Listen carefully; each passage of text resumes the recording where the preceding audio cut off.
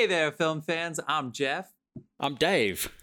And I'm John, and welcome back to The Love of Cinema, a pod in which we'll challenge one another to discuss movies, both new and old, with a strictly positive critical eye. That's right. And to avoid lazy negativity, we have decided to make this episode a drinking game. Mm-hmm. Drinking game. Right, let's go ahead and do our shot. Let's do our shot. You ready? Okay, So we do a shot, shot sorry, here. shot. Just so everybody Cheers, knows cheers, that we're cheers, doing this. cheers. for We'll real. We introduce drink the on guest this host podcast. after we do the shot. Yeah. Yeah. Guest does this in secret. Here you go. That's right, people. Woo! Anytime we That's a spicy meatball. Anytime we Pour a say big one. we should do this after, we should take the shot after I set up the premise of the show. Yeah, really anytime we should. say, We're anytime gonna we wing say this. anything negative about the show, each other, our guest's co-host on his podcast, we are gonna play this buzzer sound. That It's so sound melodic. means that we have to take a drink. That'll keep us honest, keep us positive. We hope you drink along with us. So pour yourselves a glass. Get ready to punch out some camels. We're going back into. Holy shit, dude. Oh my I couldn't god! finish. So, for those of you new to the podcast, we try to keep it spoiler free for about 10 minutes. But since this is going to be part of our Should Have Seen That By Now series, we'll still try, but probably fail to keep it spoiler free for 10 minutes. We have a special guest who we're going to introduce in 1 second. But let's quickly give a little shout out to our sponsors so that we can get this thing moving. John! Carlos Barroso is our beer sponsor. Somehow, That man is he's still alive. our beer sponsor. He does live over there on the East Coast in the New York metropolitan area. You can find him on Instagram if you want to follow that beer maker at barroso.beer. We also have a music artist known as Dasein, Dasein, and he is now available on all the music platforms. Download that music for free. Support him, please. Go to the artist page on Spotify or Apple Music. Start following, listening. Check out the Instagrams. It's all available now, folks. Get on board. All right, let's welcome our guest officially now that we've taken a fucking shot with him. He has been on the show multiple times. We're happy to have him back. We've been on his show, the Matt and Mark movie show. Mr. Mark Monstroski, welcome back to the show, brother. Welcome back to the Thank you so much for having show, me. dude. Wow, it's been a long time. man. Jeez. Yeah. I mean, the good news It is has you been still a long hold the time. record for the most buzzers on the Really? show. So, Oh, boy. yeah. I don't know about this Frozen. I episode, don't know though. what's on This it. might be the least buzzers for me. I was about to say, at least buzz is for you. I got to just say, folks, we're talking. You can see it in the episode title. We're talking about 1982's Conan the Barbarian. It's 82, right? Yeah, That was right, you? yeah. Yes. Okay. Yeah. Well, I just got to spit this out first before we get too into it because I know it's going to influence the way we talk about this. Mark and I met, and I may have told this story very quickly in the first time you came on, but we met just seeing a movie at the same cinema in New York City. We didn't talk to each other that first time. The next time we were at a movie together, we started chit-chatting. We ended up just having some drinks after whatever screening that was. And we were talking about movies, and you said then that this was one of your favorite movies. And then a few years ago, the Lincoln Center did a retrospective on kick-ass movies from the 80s. And you went and saw this one at fucking Lincoln Center, and you said it was fucking brilliant. And I still had never seen it as an adult. So I'm so happy to have you on so we can fucking talk about this movie with a fucking Conan connoisseur, Mr. Mark Monstroski. Welcome. I'm I'm so sorry happy. very about all the excited to alliteration. talk about this movie. By the way, I think, John, did I invite you to see that with me? You did invite me to see that, and I think I was You fucking went to see slinging it. another movie, but I forgot what it was. Oh, we I gotta think know. I was A seeing something. vastly inferior movie. No, I'm just kidding. Mariah Oh, yeah. Carey's Glitter. Nah, oh, man, dude, you were so right, dude. You did Jeff, invite just for me, and I mentioning think I that was piece going. of shit. Aw. I think I was saying something probably very pretentious downtown at the film Lincoln forum or something like that. He's self-aware, people. You won. Wait, so wait, You won. really quick. I'm actually going to be on this here podcast next week, and I'm very excited about it. But Mark, yeah. I know we have a quota where we try to mention your show at least once a week. But can you give us that? Because I actually love this because the evolution of how you guys introduced the show has changed. I think Matt, the first time he came on was a Tromaville episode where we did American Graffiti and then Toxic Avenger. It's still one of my favorite gag episodes we've ever done. I'll never forget the look on his face. It was really funny. But anyway, he introduced that he was like, it's 90% dad joke and 10% talking about the movie. And I think he quickly retracted. He quickly rolled that back. Well, how would you describe your podcast? Basically, it's just our dumb opinion on movies. It's sort of like it actually started out a long time ago. We had a podcast called Video Death Ray, and we would just review really obscure horror films, essentially, or like really bad movies, like mostly like 80s, 90s. This Conan episode's gonna be fucking great. Yeah, keep going. And then I think Matt and I got a little bit burned out on that, or life just caught up with us, and then we stopped. And when COVID happened and Matt moved out to the West Coast, he's like, hey, let's start another show and talk movies. So we actually started out doing like pretty obscure movies and like, cult films that no one really watched. And now I think we've moved on. I think we've progressed to more current films. So it's been very rare that we've talked about old movies. So I'm actually excited to talk to you guys about Conan.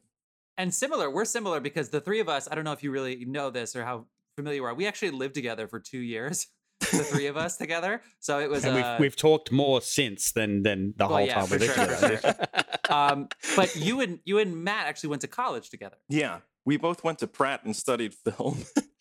That's so funny because you guys, every now and then you'll be like, "Yeah, we're fucking film school friends." We're like, "Yeah," and I'd be like, "What? Like, what are you talking?" I had no idea. I love it. I love you just refer to it as like two dumb guys talking about movies, because if you go to YouTube, that's exactly what they're saying about us right now. Really? So I feel like, yeah. Oh shit. Yeah, but we're not trending. But we're not trending in Saudi Arabia. No, that's true. That's true. How did that happen? And Portugal. You know what you guys have? Weird. And Portugal. Good for you. Pat yourself in the back. Yeah, that's right. You charted in Portugal. You know what's fucking cool though? And I mean, they can't go outside right now. We kind of started doing our shows at a fairly similar time, because I remember speaking to you guys when you were starting up again, and you would listen to a little bit of us, and we don't have similar shows, like in terms of like we're doing the same thing and we just hop on each other's. Like our platform is different than yours. And my favorite thing, I gotta say, my brother is obsessed with your show, dude. He listens to it all the time. He talks to me about it. He thinks you guys are so fucking hilarious, dude. He listens to you regularly. Wow, and thanks. as all of us do. And I think you're totally right about how like you guys have this fucking rapport where you will eventually talk about the movie, but that's not why I tune in.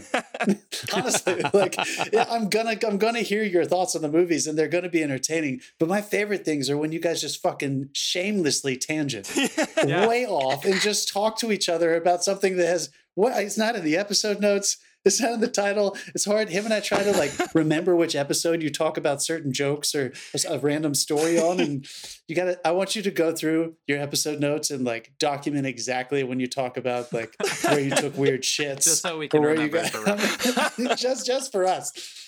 Anyway, All it's right. fucking gold. Anyone thanks. who isn't listening, check out the Matt and Mark movie podcast. Especially next week it's when really I'm on it. entertaining. Yeah, Especially definitely. next week. What are you guys talking about again? The Samaritan? Yeah, but by the way, we talk about your show a lot because we see you, the three of you, as like it's a very elevated and refined show, and you talk about like it sounds like you're a lot more educated.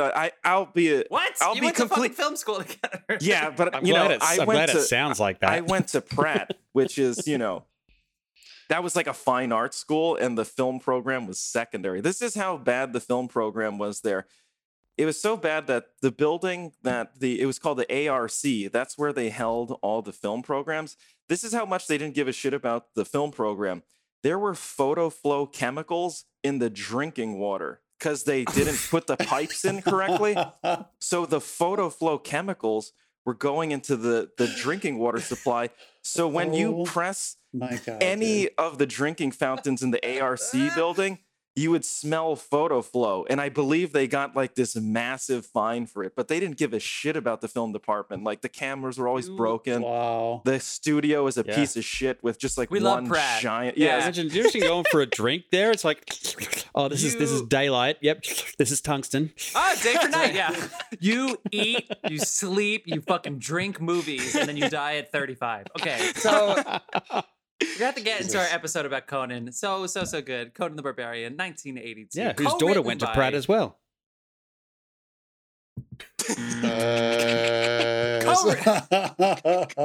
Co-written by Oliver Stone. That's right, the Oliver Stone. Starring Emmy Award winner Arnold Schwarzenegger. That's right, people. We're going to be talking about Conan the Barbarian. But I wanted really Emmy quickly. Award. That's right. He won an Emmy in 2014 for some I documentary. just have to stop. Like, because we have a video segment on this show, you can see it on YouTube. Mark, did you just go into like disco mode? Yeah, Oh what the yeah, fuck I turned my lights on. I was like, it's getting dark out here. Let's see. I'm gonna turn on one more. Never changed. Well, okay, Oh, really. no, wait, Jeff. What? Wait, Jeff. I'm interrupting you. It's okay. This Is that what? Yeah. Is that I what? Is that liked what's it. on Schwarzenegger's IMDb page? It says Emmy one Award primetime winning. Emmy. Yeah. yeah. Okay. Oh man, that's good. I want to make my gripe of the week thing happen. All right. So we're going to be talking about Okay. Conan, but luckily, people, you guys, if you're here for Conan, you're going to be listening to it. Just you know the drill. So really quick, we have 1 minute each. If you want it, you can pass. What is your gripe of the week? Does anybody have a gripe besides me? Because goddamn it, I have a gripe. Anybody have a gripe that you just need to get off your chest? I'm just so excited to hear your gripe. Honestly, Anybody? I live on the edge Dave? of my seat all week I waiting had for a you good to week. complain about I'm going something. to pass. No gripes? Well, Mark, you already It guessed. feels like you're locked and loaded, dude. I told Gripes Mark in ahead terms time. in terms of Conan or just film? No, in general? nothing general. to do with the film. Dude, Just it can- something from this week that you need to get off your chest. Because that's the only thing about doing one film is sometimes the Something other that things that we want to isn't get Warner in. Brothers, because we all fucking hate them right now. I Yeah, guess not Warner Brothers. here's the gripe I have. Like, I've been seeing a lot of movies in the theater now, and also like Matt and I were talking about 90s movies versus movies today. So we saw Beast recently, and then because both of us are huge fans of Ghost in the Darkness, so it really sucks to see. I mean, with the amount of technology we have, CGI. it's like I'm so dude. fucking tired of CGI and just seeing people getting, you can tell they're acting with a digital element because it doesn't feel like a lion is pulling this guy up and dropping him. It just feels like he's acting like he's getting pulled up and dropped. Yeah. And it's just, I am so fucking tired of seeing that shit. It's like, you watch these old, I'll take a drink for that. Yeah. No, keep going. We'll just keep you're racking up the fucking buzzes. right, You dude. keep going. So Honestly, that was the wrong button. This is for you, Mark. This is good. Keep going, going, dude. keep going. Honestly, Go, keep go. going, dude. But like you see Ghost in the Darkness, it's shot on film. It's got a lot of practicals. You see this huge train coming. You know what thing I've noticed? Because of CG, movies, even though they're supposed to feel epic, they do not feel epic at all. It still feels like flat. And even though they're using this technology with, they have the Unreal Engine and you have like these LED boxes so you can manipulate light and it looks natural, it still feels fucking flat to me. Like that, it still feels like there's a wall behind them, it looks terrible. So to me, watching all the older films, it's funny, even though I watch a B movie today that was made in the 80s, like Chud, it still looks better than some of the A-list movies out now because it's shot in film, it's practical effects, and it looks great. And I miss that immensely. Yeah, I mean, I watched fucking Lightyear the other week. Not a single practical effect. Well, I mean, the thing is with animation where it's all CG, great. There are certain movies that do it well. Like I just watched Finch, and that movie is beautiful, and it's a great film. But I think a lot of people, they don't have a grasp on how to handle effects. And you can tell the 90s director, like dude. Verhoeven, you watch, I don't care what people think about Starship Troopers, but when you watch that scene with that, when they carpet bomb the bugs and it has that CG element mixed with practicals, those 90s CG effects, and same with Terminator 2, look so much better than the stuff you see today. Sorry, Marvel. Terminator 2 will ever not hold up. Dude, I think I almost completely agree, and I think it's because we're being influenced by the video game, mentality where people. Every time I would sit down to play a video game with any of my friends, and I'm not picking on gamers, I just wasn't a gamer, so I was a movie watcher growing up. And every time I would sit down with my gaming friends, they would be like, "Look how realistic these graphics are," and I was just sitting there thinking, "You have been nurtured into thinking that this is acceptable, and it's not. It's just not super realistic yet." Nobody saw Harrison Ford in Call of the Wild with that CGI dog 2 years ago. Nobody saw that movie because nobody wanted to go watch the fucking. Yeah, I got you. Nobody here's the wanted thing to watch that CGI dog. It's a great story, and nobody gave a shit. But here's the thing: is like they put that CGI dog because I took my mom to see it because she's a huge fan and she used to read that book to me. When Dude, I I'm was a sorry. You're the. No, how was it? so did they send you a thank you note? No, but here's the thing: is like they made the mistake of they have a they have a fucking CG dog, and then they still have real dogs. So you see it's like, why would you do that? You can see the difference. It's like This Yeah. dog has fucking anime eyes, and the other dogs Yeah. look real. It's And then weird. you get movies like I've got you get movies like Prey that go and get a rescue dog and that has no training whatsoever, and it steals the fucking film. Yeah, that dog. It's the movie great. magic. It's the movie magic conversation we've had many times on this. I'm glad we're in agreement. I think most filmmakers are in agreement that like that's not really the direction we want to go. Today, I was watching some clips of older practical horror effects because of this friend I have that I'm working with right now. We watched one of I recommend everyone in the film world to look this up. Lucio Fulci's Zombie. Yeah. There is a wonderful scene where it's a ridiculous, cheesy movie, and this girl gets dragged by a zombie into like this large piece of wood that goes into her eye. And of course, it's the 70s or the early 80s. And there's, a super practical eyeball and like, mask face that it eventually just cuts to. And it's still more gripping and compelling and creates more anxiety. Even though it's not a real human, there's just something that is so safe about CGI. Everyone can comfortably sit back in their seats when they watch that kind of thing. And that's just not the feeling you want. Except for the actually people making the CGI. They're not safe because They're they're overworked and They're not safe or comfortable.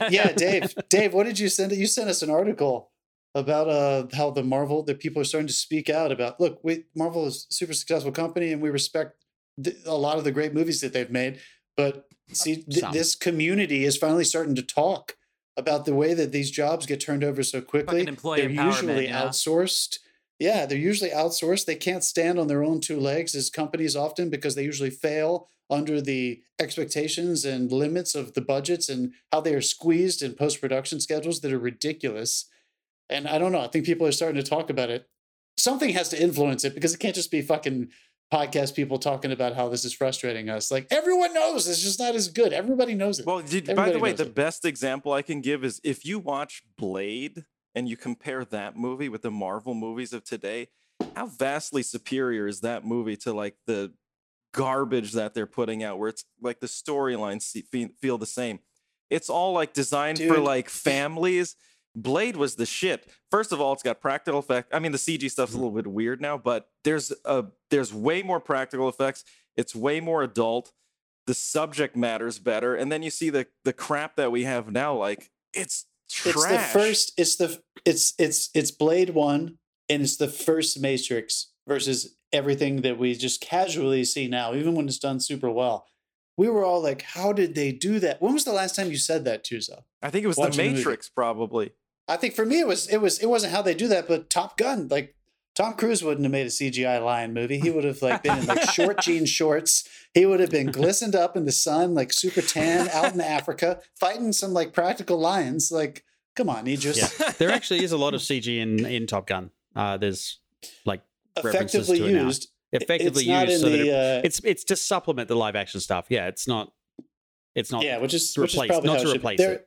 Oh wait, there's actually, a way that we can use these things. Fury Road is a good example of a majority of the film being practical effects, and it's still commercially successful. I mean, like if you compare the budgets between Fury Road and some of these Marvel movies, like there really is no excuse to do practical effects.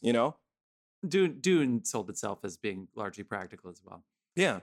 All right, so that was Mark and John's 1 minute rant. Together, Jeff, we just stole your 1 minute. That was like 15 minutes. Luckily, on YouTube, we divide these into sections. You can just click on the sections. And Dave, I feel like we need to get the minute on. I think we need like a countdown clock for 1 minute. No, but this is great. This is great for Conan though, because if anybody's excited for Conan and they're sitting there listening and not fast forwarding, they're gonna sit there and be like, yes, this is why Conan is awesome. This is why. Because I wrote down, not to segue into this because I'm still doing my fucking gripe, I wrote down these are some pretty bad fight sequences, which makes them some of the best fight sequences I've ever seen in my life. Okay, my gripe is so simple. It's simply the home screen on Apple remotes, Apple TV remotes, and Roku remotes. This is my gripe. That's right. If I'm closing Microsoft Word, it goes, whoa, you didn't save this yet. Are you sure you want to close this? And I go, fuck, you're right. on Gmail, Google Docs. If I close it, it saves my work. If I'm watching something, there's 6 buttons on this fucking remote. I watch it in the dark. Let's say I'm watching The Staircase on HBO Max. Just to shout it out there. It's very, very fucking, it's painfully slow, but I'm watching it and I'm watching it in the dark and I have no idea what they're saying. So I try to turn the volume up and I accidentally hit the home screen and all of a sudden it's like I fucking reboot the whole goddamn system just because I missed the fucking button on the remote. And I swear to you, one time my internet wasn't good or something. It reset all of HBO Max. So I click on HBO Max and it's like loading, and it's like, oh, wait a second. No. That was just in the time you hit that button, they've deleted the film. They deleted the whole film, rebooted it. So I click on HBO Max, and I just want to get right back to where I left off in The Staircase. So I click HBO Max, and it goes, who's watching, John or Brandon? And I'm like, God damn it, it's John. I'm John. Just let me fucking watch my show on John's account. So I click on John, and then it's like the recently watched is like the 5th row. So I have to go all the way down. I click on The Staircase, and then for some reason it's the series and not the episode. So I have to go back and it's like just because I hit the fucking wrong button. Give me a goddamn break. Can't they just give me are you sure you want to quit like the old days? Come on. That's my gripe. By the way, do you also notice like the other thing with that is like even when you pause or try to jump somewhere, like the interface clutters you up with so much shit, and then it takes like a couple seconds to leave the screen. So it's like blocking shit as you're watching. It's like the Amazon. It's like the Amazon thing. They want this, so let's show them 10 other things that they might want on the way, so that they come back or whatever. It's like that scene in Ready Player One where they're like, we can sell 85% of the screen to ad space before we induce seizures, and they're just taking this and fucking run with it. I hit the wrong button on the remote. They're like, yes, we get to do this all over again. Motherfuckers. Okay, guys, we are here to talk about Conan the Barbarian from 1982, not the 2011 remake. We are talking about 1982. This movie was directed by John. Is it Milius? Is it Milieu? You guys. That's a fantastic question. I'm gonna go. I thought it was Milius. Milius. I'm not sure. This is John Milius, the writer of the books in the early 1900s. Is Robert E. Howard, who is known as the father of sword and sorcery, the sword and sorcery subgenre. I think they mean like contemporary or American because you have the chivalric and the Arthurian tales, but whatever. For as far as we're concerned with contemporary lore, with the pulp subgenre of sword and sorcery shit, this motherfucker in his 20s in Texas, of all goddamn places, wrote these Conan series, died at the age of 30, and left his imprint. This movie kind of feels like Texas. Now that once I knew that, I was like, a lot of desert. They don't like flowers. That's one of the best as I've ever heard in a movie. Is like, hey, are there flowers here? Flowers? Ha! It's Texas, motherfucker. Like that's So anyway, by the sorcerer guy. Yeah. I put down here. Okay, first of all, is hovering on the buzzer. Oh, by the way, one thing. I bet you're wondering why I am telling this tale. By the way, if anyone ever starts a conversation with "I'm a magician," in modern day times, fucking run, because you don't want to know what comes after that. This narrator, I'm a wizard. This narrator sounds like a Monty Python guy doing like Mr. Miyagi impression. And I'm so glad we get to meet him later. I mean, the lines he has to say right at the beginning, this fucking voiceover. the times of high adventure.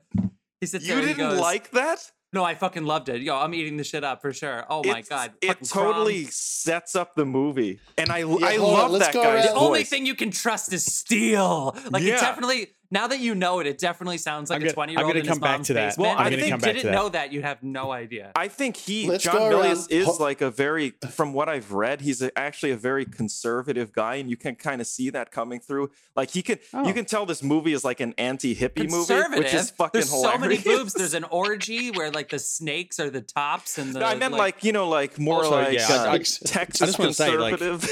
Hang on a minute. Orgies make you turn into a snake? I've got to cancel a couple of appointments this week. Well, dude, wait. Fucking, let's talk fucking, no, sorry, wrong button. Right with the Texas conservatives here. They're having orgies here and they're trying to get rid of abortions. I'm pretty sure everybody at an orgy wants abortions to be legal, motherfucker. John Milius. I want to see who he voted for. I'd also everybody at an orgy wants abortion to be legal. If I'm not mistaken, Milius went to USC. Oh, really? With Spielberg and Lucas. Yes, he did. He also wrote Apocalypse John. Now. I thought I'd bring it up first this time. I'm gushing John. Yeah, sure. Yeah, sure. He wrote Apocalypse Now. No shit. Yeah, don't forget, he wrote one of like the greatest. If we're talking about film and practical effects, that is probably the greatest fucking film ever made. How many of the lines that he wrote were actually did Marlon Brando actually say? That's a fantastic. He didn't write. I'm sure he didn't write. I'm sure he did not write any of that. One of those was out of breath. The day before, Marlon said, "I didn't read the script," and the day of, he says, "I'm just going to say this." Everything up until they get to the Marlon scene, John had a piece of. I don't mean to diminish the achievement by John Milius. Let me give you the. That's a shame because there's no fucking dialogue before then, is there? Let me give you the IMDb description and to pretend. Wait, hold on a second. We can't move past it. We can't move past it until we explain this to Mark. Mark, Dave did not like Apocalypse Now. Oh wow! I was bored shitless. Damn. Did you? Come on. It's the problem with 4 people. We talked about it. There you go, Mark. Mark, get on the buzzer. There we go. Yeah, Mark, our virgin buzz. Good.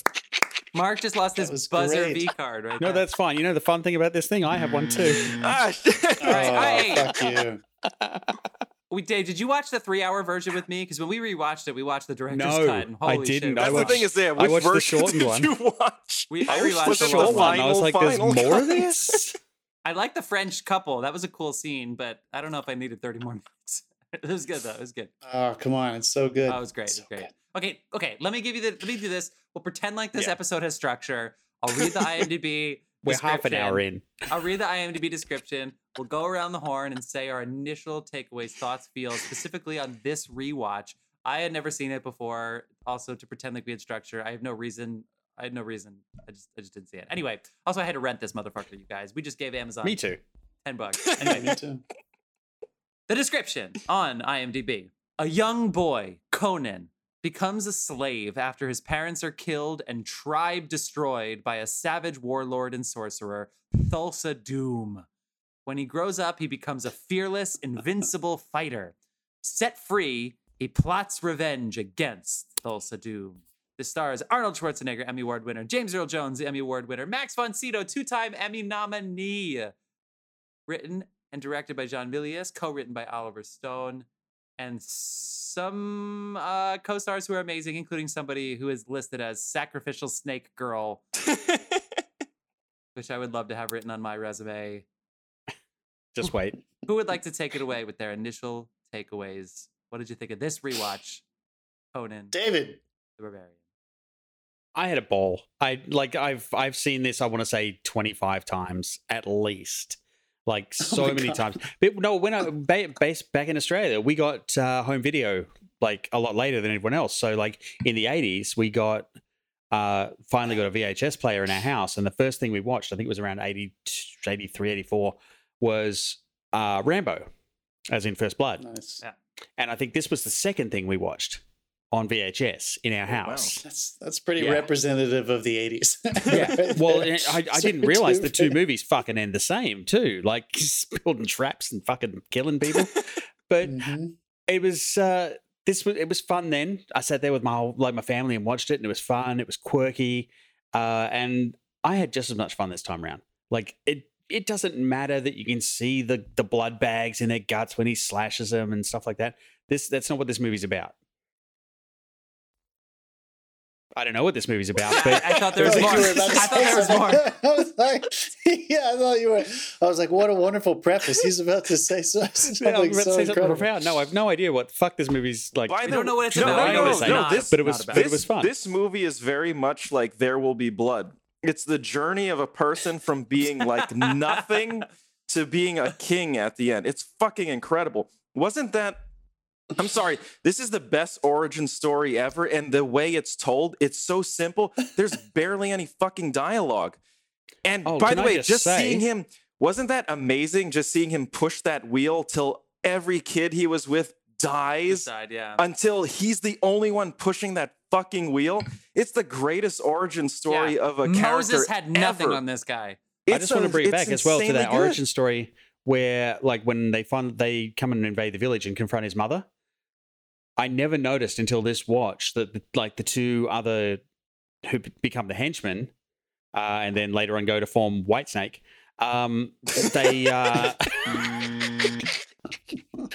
But sorry, I had to throw something in there. But like, during that scene where they're confronting the mother and she's about to like die, they can't meet her eye, and it's so subtle. There's almost no dialogue. Like much like There'll Be Blood. There's like no dialogue for a whole first section of this film, but it still tells you everything you need to fucking know. And also the introduction to Thulsa Doom, he doesn't have to be menacing. He's actually has very kind features, and it like you can tell long, he can soft hypnotize. hair. Yeah, he can maybe like maybe it's menacing, maybe it's Maybelline.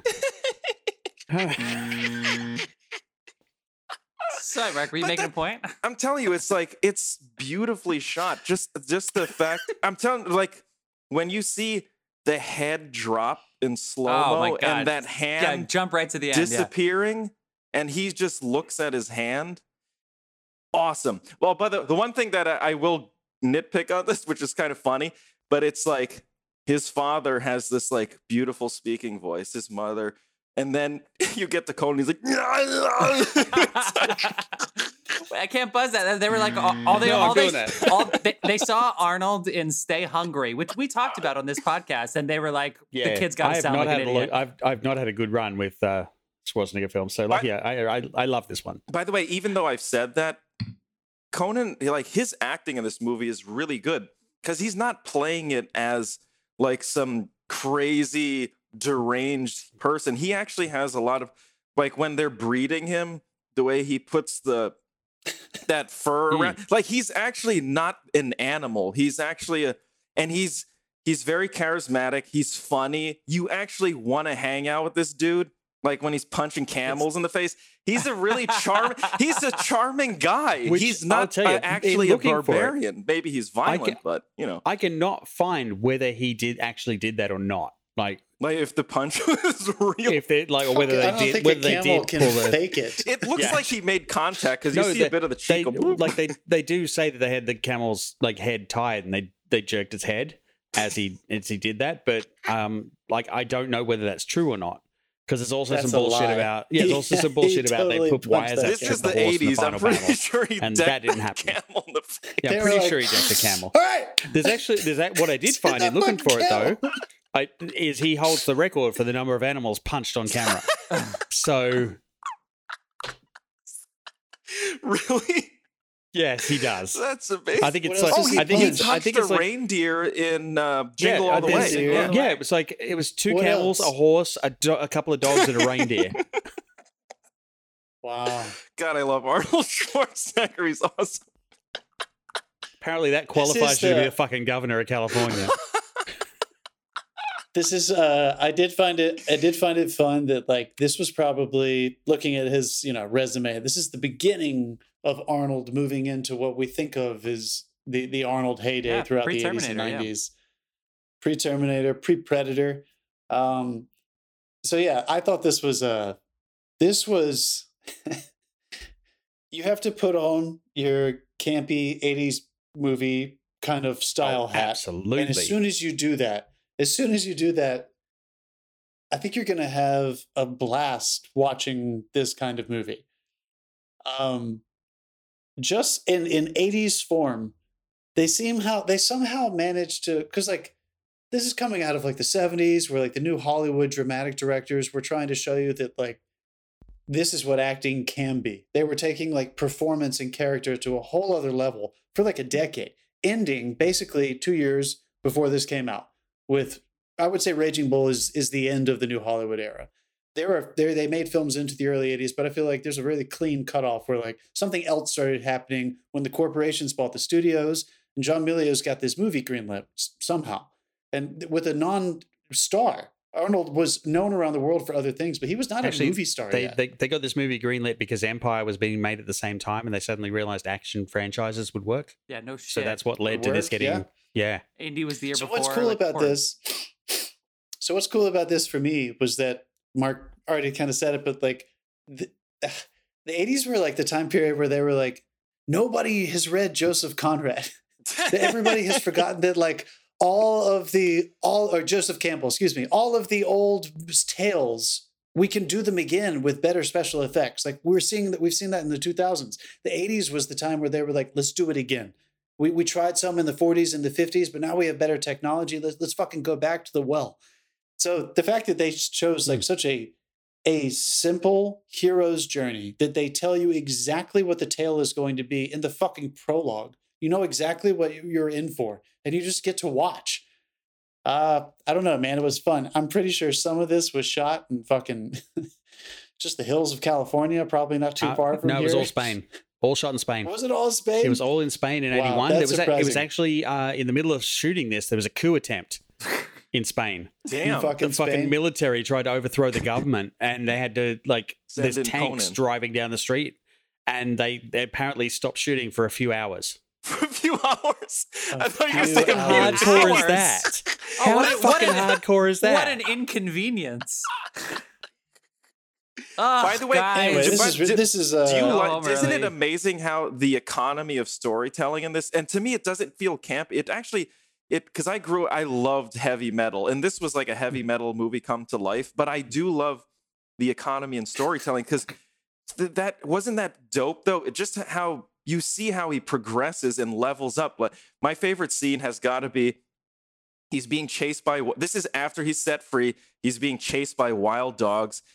He finds this tomb with a king, and he takes the sword. But the next scene, and it doesn't that it trusts that the audience is intelligent, because the next scene you don't see him killing the dogs. He's just fucking wearing them. That's fucking dope. That is the coolest and most. It shows that he's progressed as a fighter and as a person. It's awesome, and the movie is just full of that stuff. And of course, you gotta love the You practical. know why they don't show the dogs? Because one of those Honestly- motherfuckers bit him, and they had to stitch him up on set.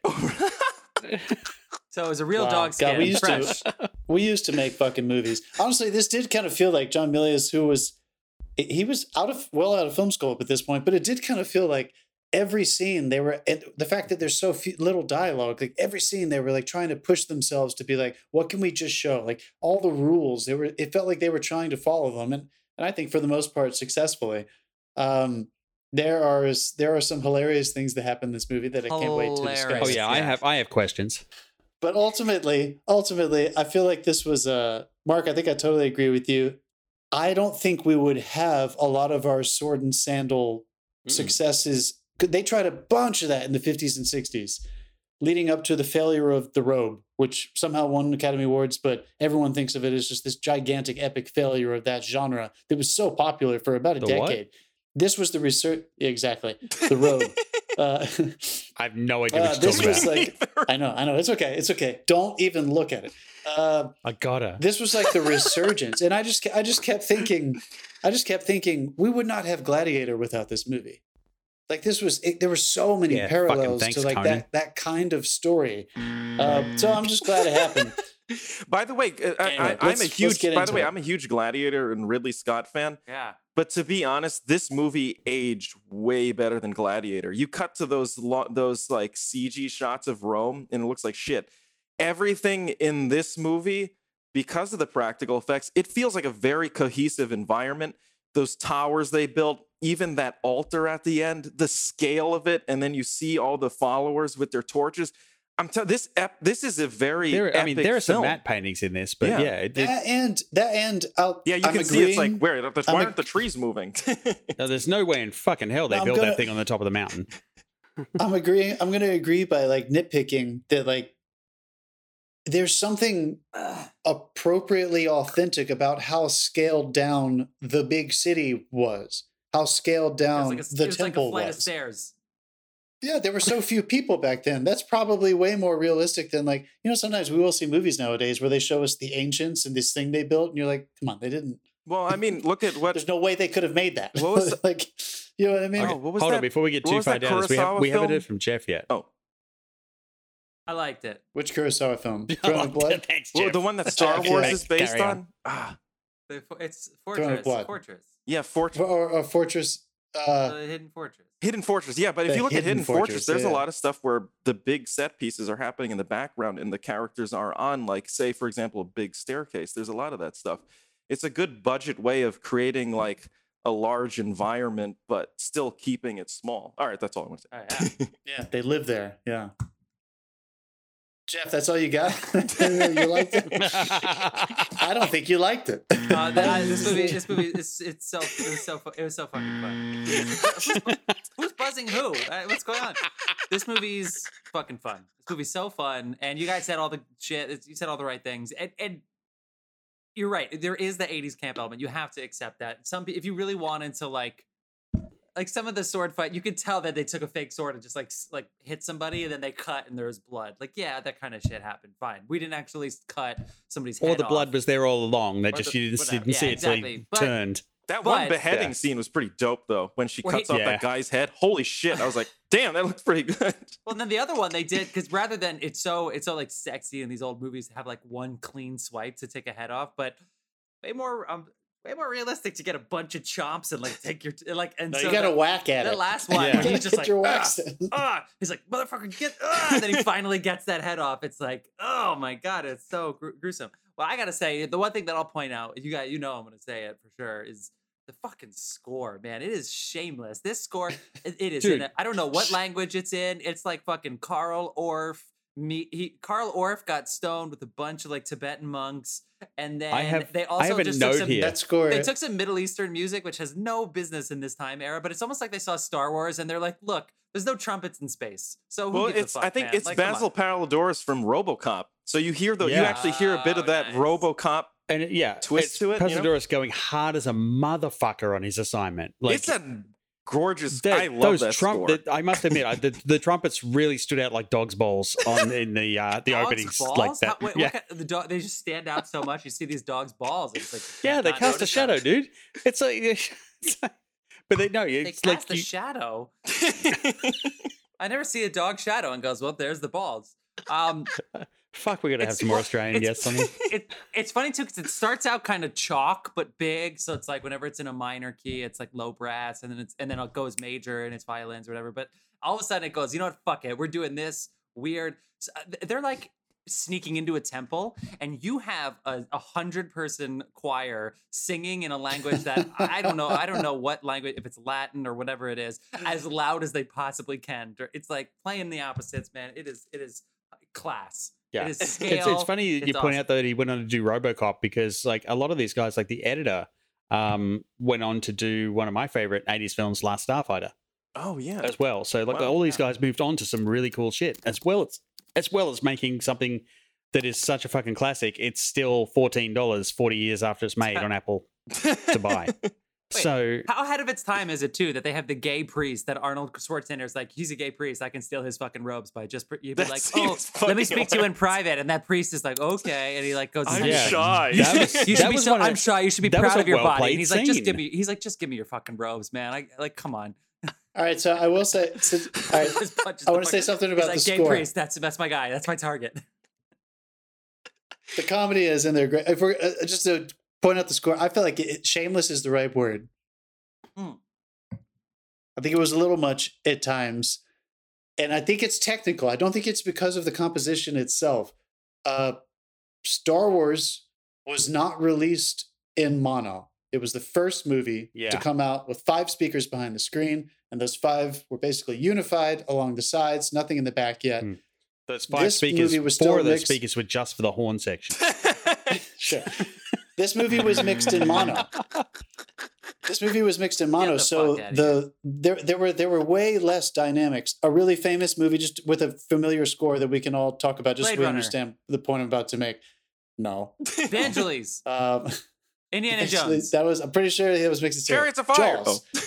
Oh, Jaws. Yeah, Caddyshack. Jaws is mixed in mono, and I think it's really effective because John Williams doesn't do his crazy, bombastic, gigantic thing. And I don't know if he's a genius, so I'm sure he understood the end product was going to be squeezed through the same oral space as all the dialogue and all the sound effects and everything. So sometimes I just kind of wanted to hear. I just felt like the music was so dominating over all the silence that it actually kind of, I don't know. Sometimes I feel like it smothered what was happening in the life of the scene a little bit. yeah. Get the fuck out of here. I know. smother the life of the scene. Look at you see what, That was a lot of score. the life Come on, of the that was scene, a lot of score. it was unsmotherable. The life of the scene was unsmotherable. We had one of the weirdest witch fucking scenes I've ever seen in my life. Oh my god, where it's so good. He walks into a house. That's my favorite scene in the whole movie. By the way, Whatever, and the way he responds when he wants to keep going, but she's turning into a witch, and he's like, Oh, I'm gonna throw you in the fire, dude. Just don't call her. I mean, obviously, I don't know how women would find this scene. There's definitely definitely a lot of boobs in this, but in that witch scene, I don't know how they would think of him basically just like picking up this person he's fucking and throwing her into a fire. In a fire, dude. Well, you're like, leaving out the fact that she fucking transforms into like a beast lady. No, nothing is Dude, there's no that better might just have been transformation. her sex face. You don't know. Guys, there's no better transformation than Vedic. I feel like a recurring theme in movies that we keep watching is Vedic meditation, or actually transcendental meditation. How did James Earl Jones at the orgy not participate? He just sat there and meditated himself into a snake, and then he just like came back into James Earl Jones. Like, you're telling me, Johnny? No, there was They no don't even life was address being. it. No, he No, leaves. He don't goes through even- that little tunnel thing. he literally he was at the orgy. But then he He was comes back just and he Maybe goes I take a shit. The snake tunnel. He was watching. He goes like, through the snake goes tunnel. to the snake tunnel, and then eventually comes back out of it and comes a human again, and then shoots By a the snake way, arrow, which is not a sexual reference. By the way, I have to clarify. I have seen this movie before, and I saw it when I was a child, and I didn't remember it wow. until I saw that scene. Because that scene of him Yes. And Oh, the yeah. music. transform, That music is burnt that's into your stuck head. in like my fucking nightmares. The music, Yeah. that image of him like beginning to turn when they changed the color of his eyes. By the way, can we just take a moment? That was my favorite scene with the witch. My favorite moment in this scene is the beginning. His stare at the mother Oh yeah, when she lowers her sword at the Yeah. beginning. hot mother, hot mom. Yeah, I mean, What the fuck James- was? I mean, James the balls James they Earl had to Jones. take themselves that seriously in a movie like this. Well, he's that's like, going to be in the the first thing is, fucking like, 5 minutes. He's like a hypnotic. He can hypnotize people. Oh, sort you of got like that, how, yeah. sort of like how his priest. That was such a cool scene. He's like, "Come, my girl," and she just Yeah. fucking jumps off the cliff. and then he So turns around and he good. goes, "That's power!" Like he Yeah. didn't even pretend like anything Yeah, else. well, I was so blown away by that that. just This is 3 years before James Earl Jones was admitted into the National Theater Hall of Fame in 1985. he. That's I mean, right. but that's the thing. Everything he was given, in anyone else's hands would have been clumsy. Might have been over the top. He took that and made it fucking sinister. oh I yeah, love- I was watching Yeah. Max von Sydow in his basically one scene, and I was like, the arc of the scene is like textbook. Like they should study this in acting classes, where he's like laughing and then he's sad, and then he laughs and then he's sad. And Conan, it's like, does he hate Conan? Does he love him? Is he gonna kill him? Is he gonna praise him? It was such a good What do you scene. guys And think? then you see James Earl Jones, and you're like, how could he possibly top what Arnold Schwarzenegger and Max von Sydow were doing, and then all of the supporting characters? And he's this looming presence that you can't finish this film and not have him. I wasn't worried lasting. at all. I Yeah, like that. thank I God. like Yeah, that he mean, didn't fucking go hell. over the top. I like that everything. This movie is so Amazing. over the top, but it's great that they kept the villain like quiet, menacing, but also it's not one of these villains where it's like you're like, I don't know how he can gather followers. Like when you see him, you're like, oh, I can see how 100%. he's charismatic and he's kind enough and he can get these people to follow him and do things. I don't for know him. how he can power that hair straightener. He's all to me. He's more menacing than Darth Vader in this movie. You know, Yeah, and it's finally like an underlying in his own suit. Yeah. Also, his armor's fucking dope with those double Dude, blades and the those costumes. when- Yeah. All the okay, costumes that are outfit that badass, he dude. wears when he turns up in the full fucking robe and everything. Every presidential candidate from now on has to rock up in that. By the way, do you Or see how many nobody votes for him. like costume changes Conan goes through at the beginning just from the gladiator fights? That shit is yeah. dope. Fucking love it. There's so much detail I in do how love- worn all the things look. I don't know. Well, it's funny too because sometimes you saw them and they almost look too clean. Like you saw these like animal skins, and I was like, that kind of looks like they just got it from the cleaners. yeah, but then then- those Or were the, fresh the kills. rug so, of the you know. hotel. And there were other sequences where it's like, oh, We not are so in much. we're in spoiler territory. Absolutely. now. We've been in spoilers for Yeah, about yeah, 20 yeah, minutes. yeah. We just didn't You know, get an to audience, that. you just fucking see, It's a 40-year-old movie. We're good. We passed the time limit for spoilers. you push play on this I have movie a and you question. forget every spoiler. Like you forget Yeah. it all. I mean, like I said, I've seen it 50 times. I don't know. A lot. Question for who here has seen in the theater on a film print? Anybody? Seen once. Nah, man, no. I think like when you see it in the theater though, those effects and everything, they blend in really, really well. It's totally a theater experience. What's it like seeing a good old fashioned crucifixion in the theater? I mean, it's been a long time since I've seen a good crucifix. Like it was. I don't think I've seen Life of Brian a lot of times. Besides Passion of the Christ, besides Game of Thrones. Ben-Hur, maybe they do it. Always look Game of Thrones. She crucifies the whole town, right? The rich in that town. She does it. Well, she cuts them down. 5 people are going to get the joke I just did in the world. I didn't get it. I thought she in the world. In the world, Saudi Arabia, if you're listening. You followed Mark to this podcast. And that one person in Texas might get it as well. I don't know. Yeah, I got nothing. All right, so this movie really. Remember when Arnold punched a vulture in this? I forgot he punched the bird in this. He like grabs it by the Did you imagine? Yeah. He like bites this. He's like his hands are tied up, and a vulture trying to eat him. He's like, "Fuck you!" and he kills a vulture with his mouth. There's totally you can hear the neck snapping sound effect too. The sound effects in this movie are fucking hilarious. And there are other birds watching. They're like, "I'm not going down there." It's funny. This also had like 1,500 extras. Yeah, they employed 1,500 this was the Ron thing. of American like Hollywood films. Like, but in saying that, they had to pay them extra to stay dead.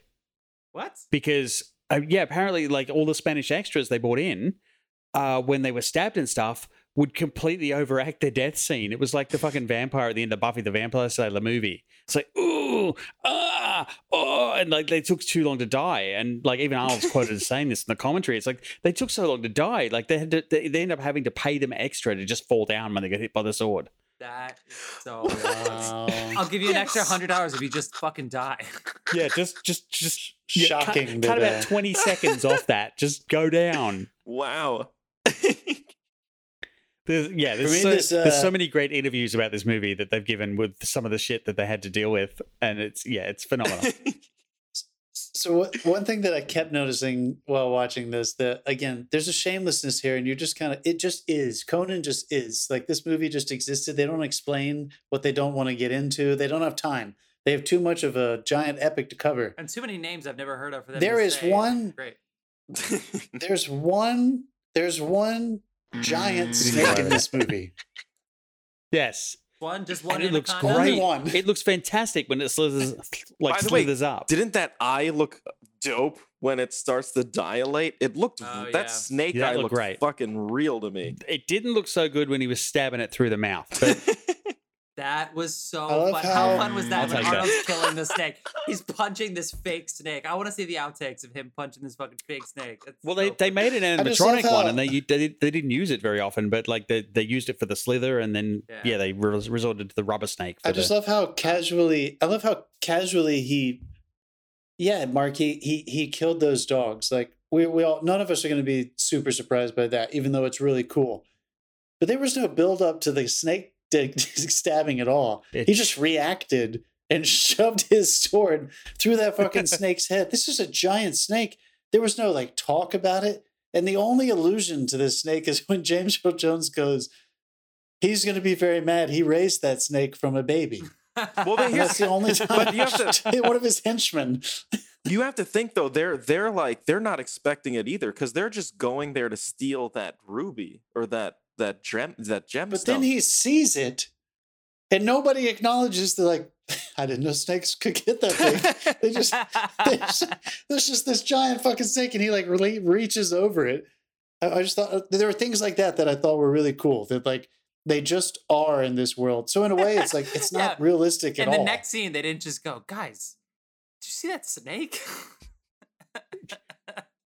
Yeah, can we stop while we're exiting through the cave, take a minute to talk about the fucking snake. But he has seen like a crazy witch before and some other stuff. So it's kind of like, I feel as though it's like part of the environment where it's just, there's crazy shit everywhere. Actually, when you're watching this movie and you're thinking like, can you imagine just living in this environment? It must be fucking awful. Oh my God, terrible. It's like South Texas. Like, You can come to that. Sorry. think I would be dead, honestly. The Alamo, you can have it. So the best line in the movie, though, this is totally relevant to this, and as soon as the guy was like, "What is best in life?" and they cut out words to make it sound like Old English. This is how you say Old English without actually saying words that we wouldn't understand. What is best in life? And people are like, money, sword, gold. And then he turns to he's like, Conan, what is best in life? And he just goes, crush your enemies, hear the lamentation of their women. And it's like, wait, do it in his voice. Yeah. Hold on, wait. That's the first. That's the first time he speaks. Of the women. That's it. And then that's the first time he talks in the movie, isn't it? And literally every person in the room was like, "Oh, yep, that's it. I was Yes, wrong. Right. Yes, good job. I was Conan. wrong. Good job. Let's correct. not argue with the guy who just cracked that 7-foot tall guy's skull. Like, yeah. But I like that one guy, that delivery. That one guy's like, "And the wind in your hair." And there's like no one gives a fuck what that guy says. It's great. He thinks he's saying something like really poetic, and like nobody gives a shit. I don't even know what the lamentations of their women are, but it's like, yep, that's it. What about how funny is it that these people just watch Conan do it like he's in a cave? They just throw a woman in there, and I know this is not great for women, so I apologize for watching this movie. But they literally throw her. She's just like completely topless, and he's like a ape in a zoo, just like the way he treats her, I guess, more lovingly. Dude, you know about the old be like English, the custom in England. He's basically when they got married, they used to like carry the groom and the king and his wife up and watch them consummate the marriage. Well, they had to make it official. They had to make sure. Yeah. So like. Yeah, it's not that big a stretch. It is funny to hear those people grumbling behind, though. They're like, oh yeah. It's like, yeah, wow, he's more of an up and down person. I'm kind of an along guy. They did that in House of the Dragons this past week too. John, I haven't seen it yet.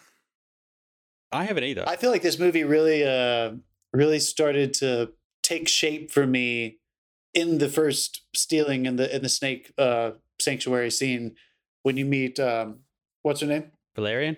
Valeria. Valeria. You know, do you want to live forever? You know, that whole thing. She won a Golden Globe from this movie.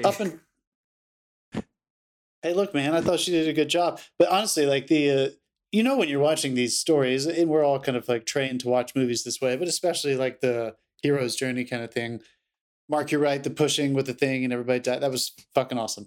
But I kept waiting to be like, what's going to be the catalyst that gets him into, the shenanigans that will eventually deliver him to the obstacle that brings him back to James Earl Jones. So I didn't see the thievery coming. I didn't see them meeting her. As soon as they met her, I thought like, they're totally going to do it at some point. But I thought it was interesting that they. I mean, anytime we met a woman, it was like they're totally going to do it at some point. A very 80s way of describing what was going to happen. Yeah, well, here's the I thought it was interesting. Here's the thing too. It's like he only knows he doesn't know. He was a kid when all this stuff happened, so he's like.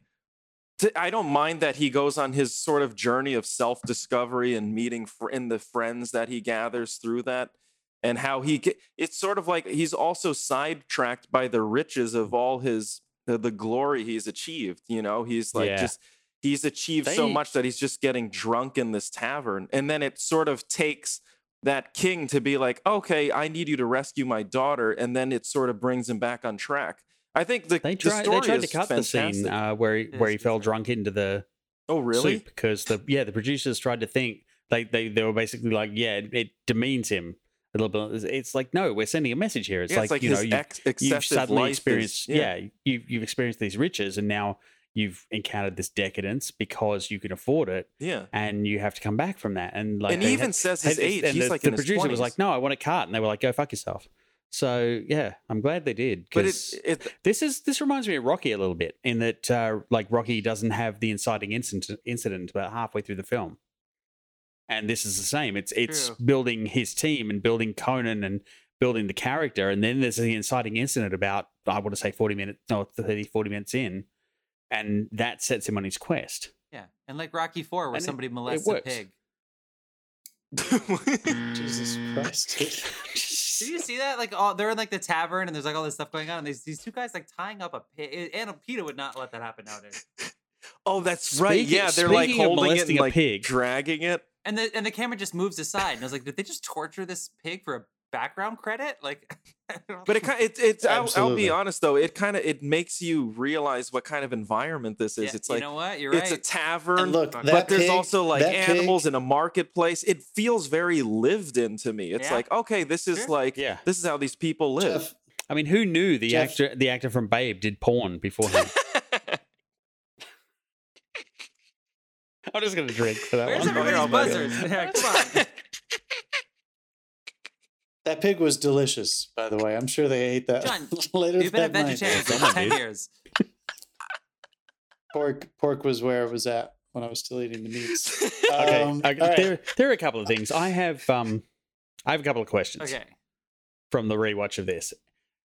Okay, so I also, as research, because we don't do enough research to ask YouTube, Yeah, ask YouTube. and as research, I also watched the Jason Momoa version Ooh. of this film. Momoa versus Arnold. What are your thoughts? I did see that movie in the theater. It's crap. He just, I mean, sorry. he's a I mean, Did I say sorry? I set you up. I don't know I like Jason Momoa. I think he could have brought something to it, but the script terrible. That director does It wasn't not just very the good. It script. just felt like It was never. tiny. You were never thinking like, if this guy needs to pick up a fucking rock and throw it, he's good with Momoa. And Yeah. like for me, yeah, Arnold all the way in this role. The thing that got me the most about watching that was I watched the Momoa version, and my wife came home and she's like, "Oh, you watched that? I would have watched that with you." Oh, really? I'm like, "Oh, well, I'm about to watch the actual film Conan. Do you want to watch that?" And she's like, "No," and like her So- walkout soundtrack walked off. And I'm like, Is Jason Momoa in I- her like in her? "Yeah, I feel threatened." Jason is. I already outed my girlfriend for Chris Hemsworth being her number one. Jason's her number two. Of course. John, you gotta mean- get to the gym, bro. Like I don't know what to tell you. Sure. Gotta Honestly, grow a I can't foot. really blame him. I Stretch. You gotta get in those Braveheart like stretching things, you know, where he dies, and then you gotta. Oh, one other thing I want to bring up before we get into the questions I have. John's gone. One thing I want to bring up before the questions I have is they send him to the east to learn the martial arts. Oh yeah, And the the That scene is instructor's great. there. Oh my God. The instructor's there, like give him the speech, and the other guy lies, and he just swings around and nut kicks I that guy. fucking love that. I just can't believe I can't I was like, imagine. I holy just keep shit! trying to imagine. I had a math teacher like Guys- that once. I just keep trying to imagine like we're making a movie together, and let's be real. The first hour of this movie is montage. It's just montage of building up his lore and his life and his education. Yeah. It's passing over everything and just showing you tidbits, right? I can't imagine thinking we're going to take him to the east and we film like 30 seconds of that guy screaming at that guy in Chinese gibberish and then kicking him in the nuts and being like, I think we got it. No. Wait, Yeah. can I just tell you something? I think we're good. Let's move back. That scene is great because if you notice, when he fights at the end, when he's fighting Thulsa Doom in his war, Yeah, he we does noticed, the yeah. fucking move from the training scene. It's I great. did The not callback. notice And that. It and shows it's that still it cool. shows Like, his I love- but it shows his intelligence because he's learning Yeah. new things. He picks it up and he knows how to use it. It's like it's awesome character development. It may seem like a montage, but it's a huge piece of character That's development. a fucking great throwback. Well, I love that. it's just a rule that again, like we shift as times change with movie history and stuff, and I think it's really interesting that this movie, coming off the back of the 70s, did not rely on a lot of montage storytelling is strictly intellectual. It's just information. And I thought it was interesting that they built an entire character's foundation around scenes that didn't really give him as many opportunities to have an emotional reaction or an emotional connection to what was happening to him. So, like, I'm just going to cite it. The very first time, one of the most famous lines from Gladiator is his first fight, right? Or his, at the end of the montage of his first Gladiator sequence, are you not entertained? Right? That whole sequence is cool. And we're like watching and we're like, oh God, the blood, it's so good. And we turn into the people that are watching those close-ups of everybody being like, oh, fuck yeah. And then he turns it on us. He says, are you not entertained? And he fucking says, fuck you. They don't need any of that in Conan the Barbarian. No. It's just interesting that honestly, I was watching, I was like, they're getting away with it.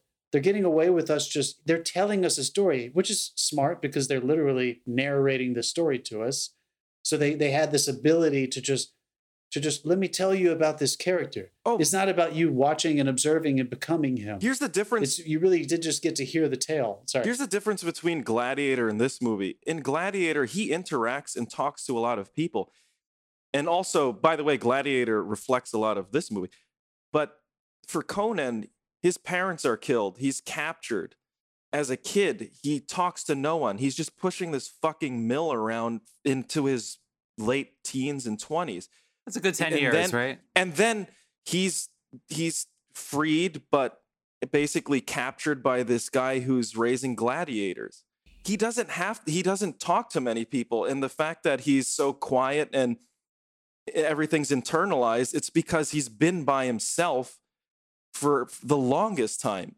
Most of the movie, he's imprisoned or controlled by other people, and even that king. So he doesn't necessarily have a mind of his own to say certain things up until and I love the fact that he is a very quiet character. And his moment, you were talking about how in Gladiator it has that moment of, are you not entertained?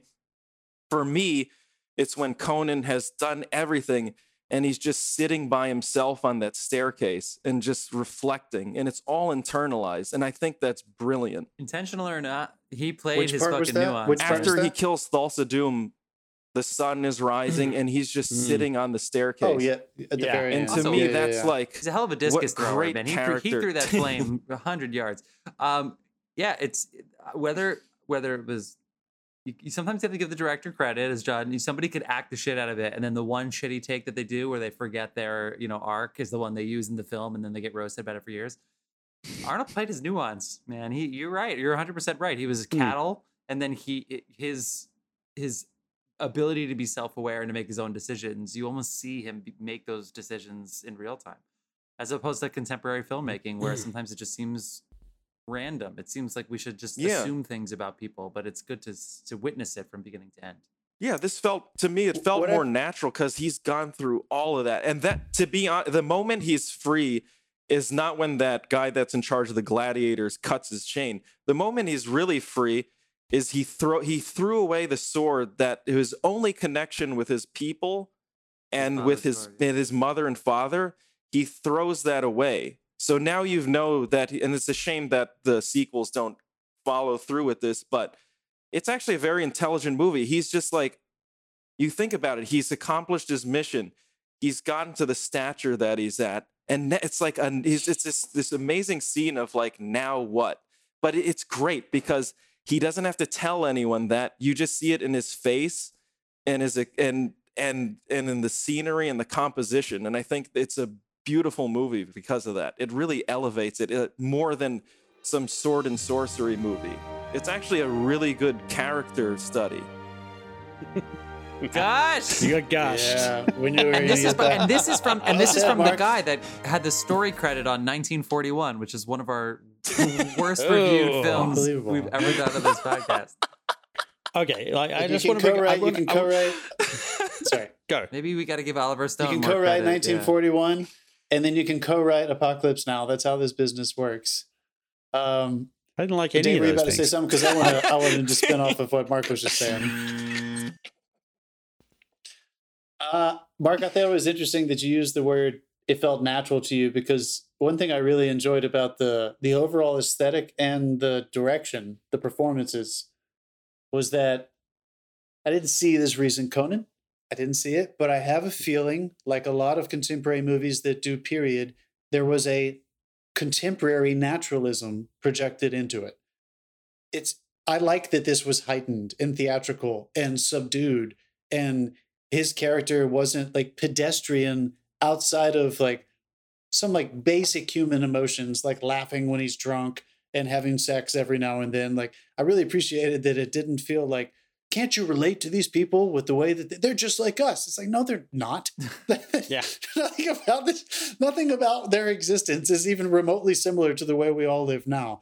So I hate it when people do that in contemporary, especially the sword and sandal, that whole kind of thing, when they project that kind of energy upon it. I don't think it works. So I really thought that this lent itself, and it felt authentic.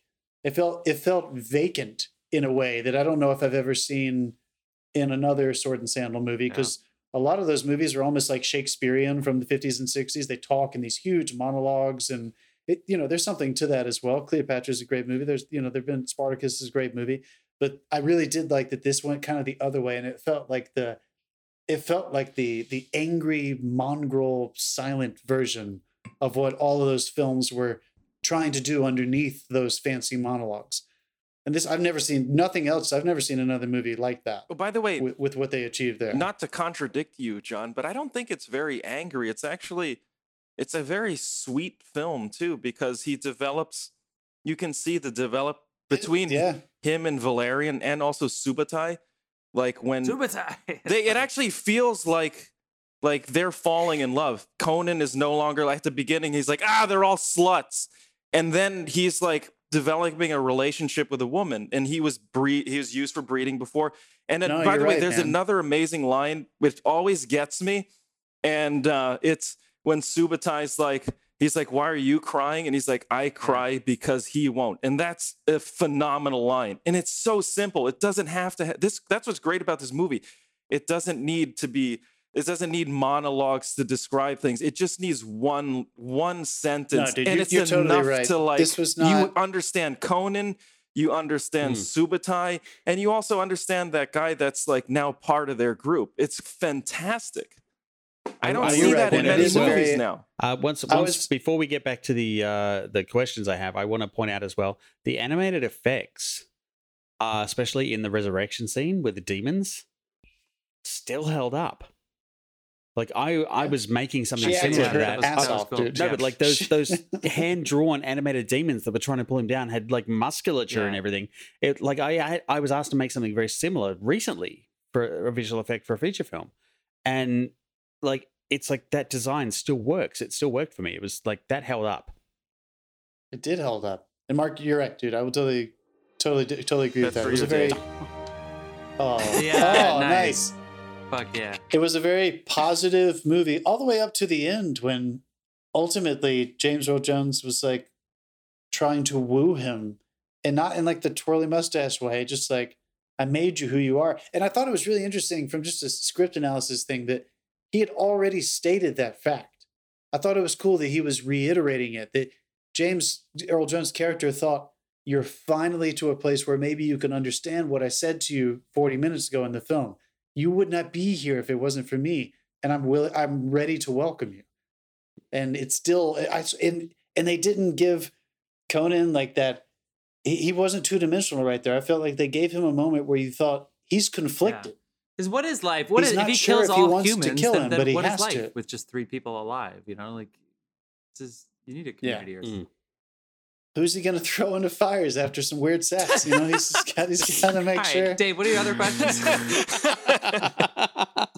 Who are you going to throw into the fire for some weird sex and convince to commit suicide? Yeah. Okay, I have questions. This starts off with a very famous quote: "That which does not kill you makes you stronger." It's the one part that doesn't age, because we know that was disproved in 2020. So, David.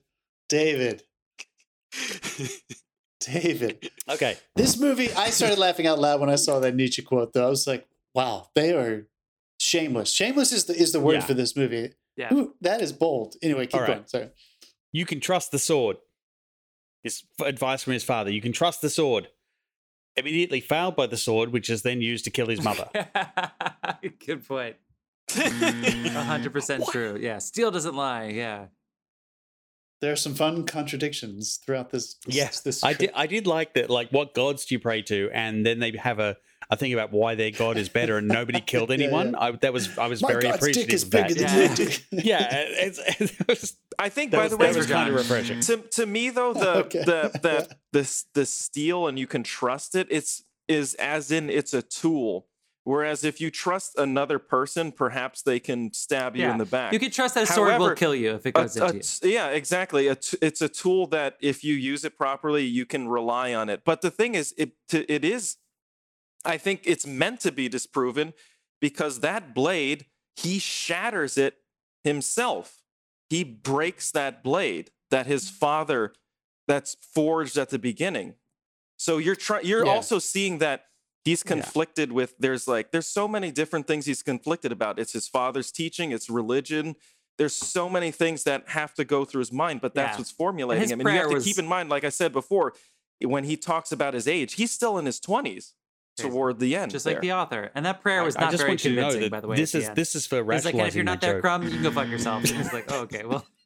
Like, that's what I say to God. God, if you're there, please. That's yours, Mark. You can take it. Here's God, another. Please cure that cancer. And if you're not there, go fuck yourself. No, but here's another. But here's a cool scene where it shows that Conan, he's not just rigid in his beliefs. But everything up until he meets Subutai is like, when he sees something, that's a sign of Crom. Then he has a conversation with Subutai, and he's like, "Your God, my God's in the sky. Your God lives beneath mine." And Conan does not refute that. He looks like he thinks about it, and he's like, maybe you're right. Maybe there's more to than just steel. Maybe there's more. And I think that's why he throws the sword away at the end. He realizes it's like all these other teachings he's heard in his life experience, some of that's not true. And he has to get rid of things that are not true and believe in the things that he sees as truth. And I think that's a really cool part of the story. We're developing with him. Like, how many religions have we grown up with when we were children? And you have to decide which one is right for you and which one is not. And I think for Conan, he sees an example, like maybe that truth of steel is really not a thing. And maybe he's conflicted at that last point because he's gone through all that and he sees that maybe this isn't the way. And I think that's awesome. It's actually, to me, it's a very intelligent movie. It's not just a guy going around killing people. There's a lot of layers to this movie. The double gush. Double gush. You have to drink for the gush too. Dave, what else you got, dude? It's funny. I wrote a note about when he picks the flowers. The thing about, do you have any flowers? And they're purple. And when he arrives in the next scene, they're white. Yeah. And I was like, that's a massive continuity. But then I realized I looked up the tech specs, and they were using Kodak T100 film to film this, which means they're using a tungsten film in daylight. So they have to filter it. And I realized that I can't make a joke about that because there's actually a technical reason why the flowers change color. Nice. I have a question. Mythbusters. I have a question. I'm like a buzz for that. After, although I was not let down by the final fight scenes and the final, confrontation at the very Home Alone end. had nothing on this. When they booby-trapping. first, wow, yeah, that's just it didn't matter at all, right? They didn't even utilized one of them. They fell awesome. through all The the one rest was of their awesome, sticks.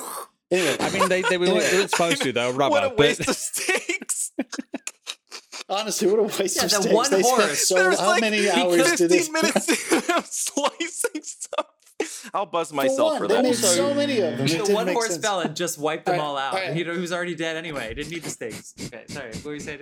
All right, one of my favorite lines in the whole movie, and I really didn't know what was going to come, so I was like, when James Earl Jones, when they first escape with Max von Sydow's daughter, and they're getting her out, and he says, "They will fear the night. They will remember why they are scared of the night." And then he shoots them with the snake arrow, and then they attack in broad daylight. I thought that too. I thought ironically, John said that to Hold me on a just second. before a Hold on a shoot in a second. bank. Hold on. They said in the script. I did this true story. They said earlier in the script.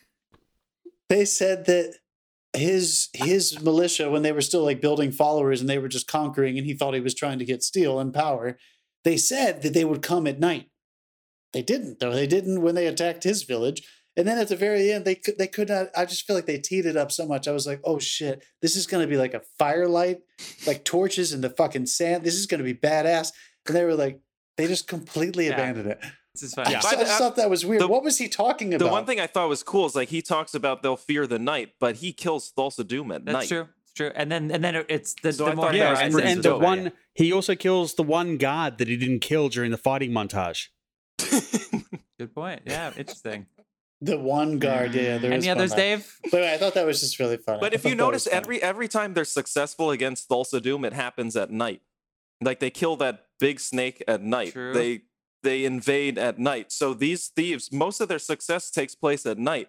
And I think maybe that that line of dialogue alludes to like, well, maybe they feel confident in the night because they're thieves. So maybe that's like... That's really sweet of you, Mark. I think they realized we don't have the light to shoot this at night. There's a lot of... We can't shoot this at They're in the night. middle of the desert in night Spain. scenes. There's a lot of night scenes in this movie that look great. So I don't know if that's They're true. interior, though. They're interior, though. Or You they're gotta try to giant shoot outside at masters, night. yeah. That shit's fucking John difficult. for days, Carpenter man. does it all the time. John Carpenter only shoots at night, and he's been around John since Carpenter like can 70s, afford a 80s. fucking crane. It's I like, know. I'm just saying it takes a lot of light. Anyway, I thought that was funny. There were there was another really fun. All right, I want to play a game with you guys because I've already brought it up a few times. I kind of thought about this halfway through the all right, movie. we're and at I an hour giggled to 20, myself. but yeah. Sure. What if Martin Scorsese and his actors troupe had gotten to make this movie? Oh my god! In which roles would you It'd be cast hilarious. Robert De Niro, John Cazale, and Joe Pesci? Out of our three Robert De major Niro's the gay leads in this priest. movie, Robert De Niro, gay priest. Joe Pesci, Joe Pesci as Subotai. Yeah. God. Hey, who's the... they're gonna remember when they play the night. They're gonna remember. Did you say Robert De Niro is the gay priest? Yes. This is all I wear. This is the This is guy all I that's what I got. wear. This is all. He's like, well, you should like your body. Why don't you like your body? Why you like your body? Why are you scared? Why are you scared with all those muscles? Yeah, great body. Why do you like your body? You don't like it? You don't like it? Why don't you like it? You don't like it? You don't. That's so good. How about Ray Liotta as it's so Thulsa Doom? funny. Ray Liotta. Oh, God.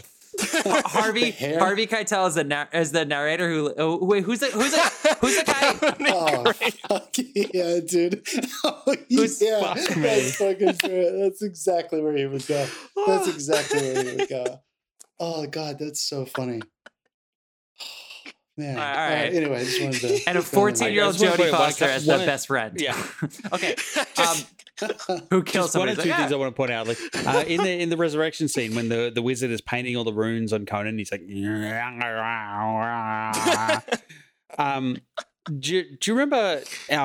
a guy like he appeared on a show a while back, Ryan, Heard of him? Yeah. my good friend Ryan. Yeah. Australia. That's the noise he Toyota. makes when he's drunk. Oh. I swear to God. What? I don't know if he's ever going to listen to this episode, but like Ryan makes he thinks he's explaining the plot of Rock of Love to you, but that's really what's coming out of It's his just mouth. Tibetan throat singing. Yes, yes.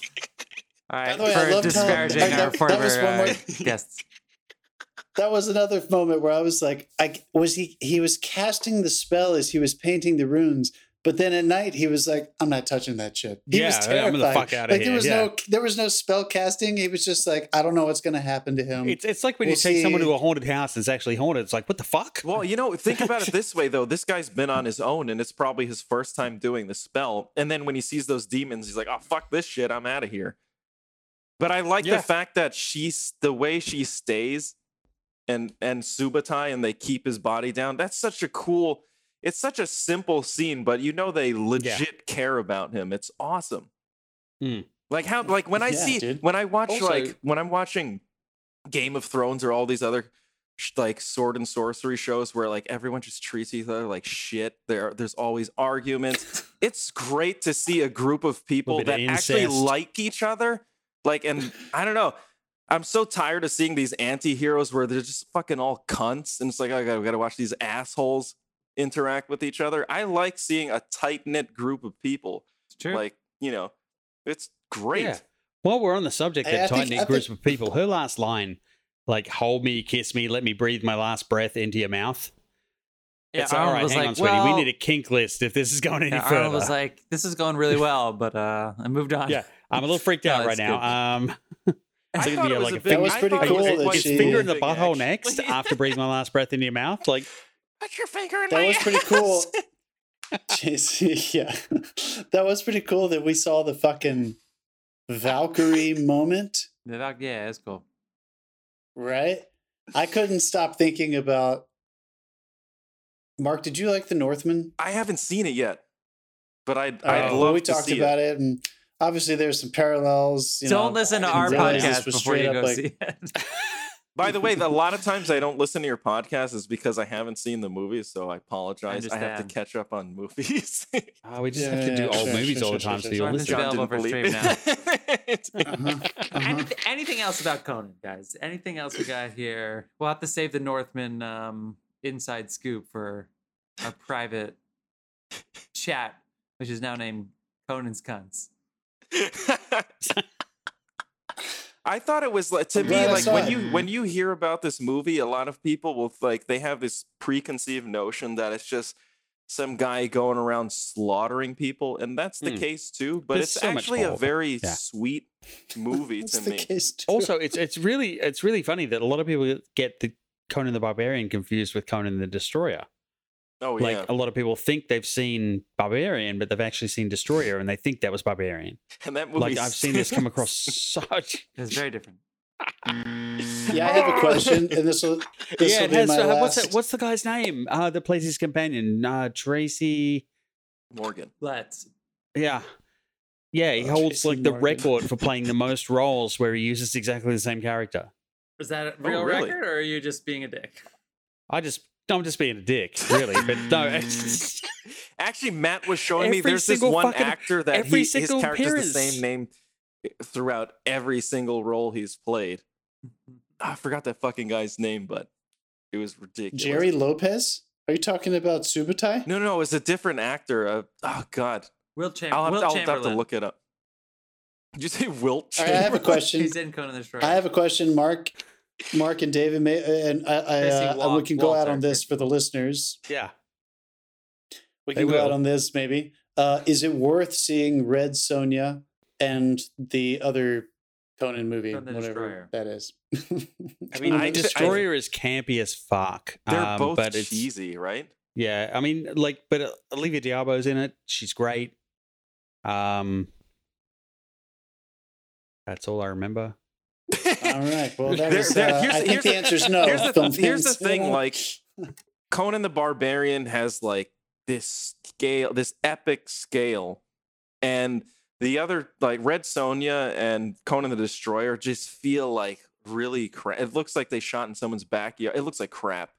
They both look like garbage.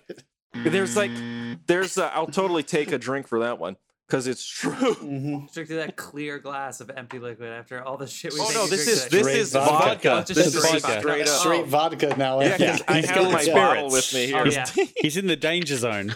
I like how it blurs done. out because you have the blurry background for our audience. He has the blurry background thing on Zoom. So when he puts the vodka up, No, it almost it's 'cause looks like it's like we those haven't vod- paid for the endorsement. Yeah, it's because those vodka people haven't sponsored That's us it. yet. That's it. It looks True, he, they he holds should. it up and it's like, no. Get on it, You vodka have to people. pay for that. Sorry, what were you finish your thought, Mark? I was basically like Conan the Barbarian it's on another level. I think it should be up there with there's so many movies that borrow from it, you know? Like even like we discussed Gladiator. I think a lot of movies borrow heavily from the way this story is told. And I think That's fair. it should be I think it's a very underrated and it's a very influential film. There you go. I think we can finish I on think that. that's a fucking way to bring it home. Well We said, don't have man. Yeah. So glad we had you on, dude. Oh, thanks so much glad. for That having was me. This is perfect super addition fun to this talk episode. We don't have a to you guys about we, this. we don't have a jingle to segue into our final segment, so I'll just say Fuck you, John. that sound means it is that's time what for that button's for. that sound means that we are in our final segment. What you've been watching. That's right. What you've been watching, people, where we go around the horn and we talk about things we've been seeing that we want to watch. Why don't we go ahead and start with our guest today? Is that okay, Dave? If we start with Mark? That's What you okay. been watching? I'll allow it. So how does this work? Do I rattle off a bunch of So stuff? you or- and Matt turned this into a whole Ah, 2 or segment, 3 which is great. things. But just give us some recommendations, something that you want to. Well, I've been watching. Matt recommended this show, The League. I've been looking for like a nice comedy, and the so fantasy, the fantasy. yeah. football league. So I've been watching that, and it's fucking hilarious. Let's see, what else have I been seeing? I actually, to be honest, I've been watching a lot of series, and Yeah. not too much. Yeah. So I've been watching The Bear, it's fun, right? which is It's good. really good. Yeah, I really enjoy. I'm like on episode 5, and so far so good. What's another one I've watched? I've been watching a lot of Family Guy of recent, nice.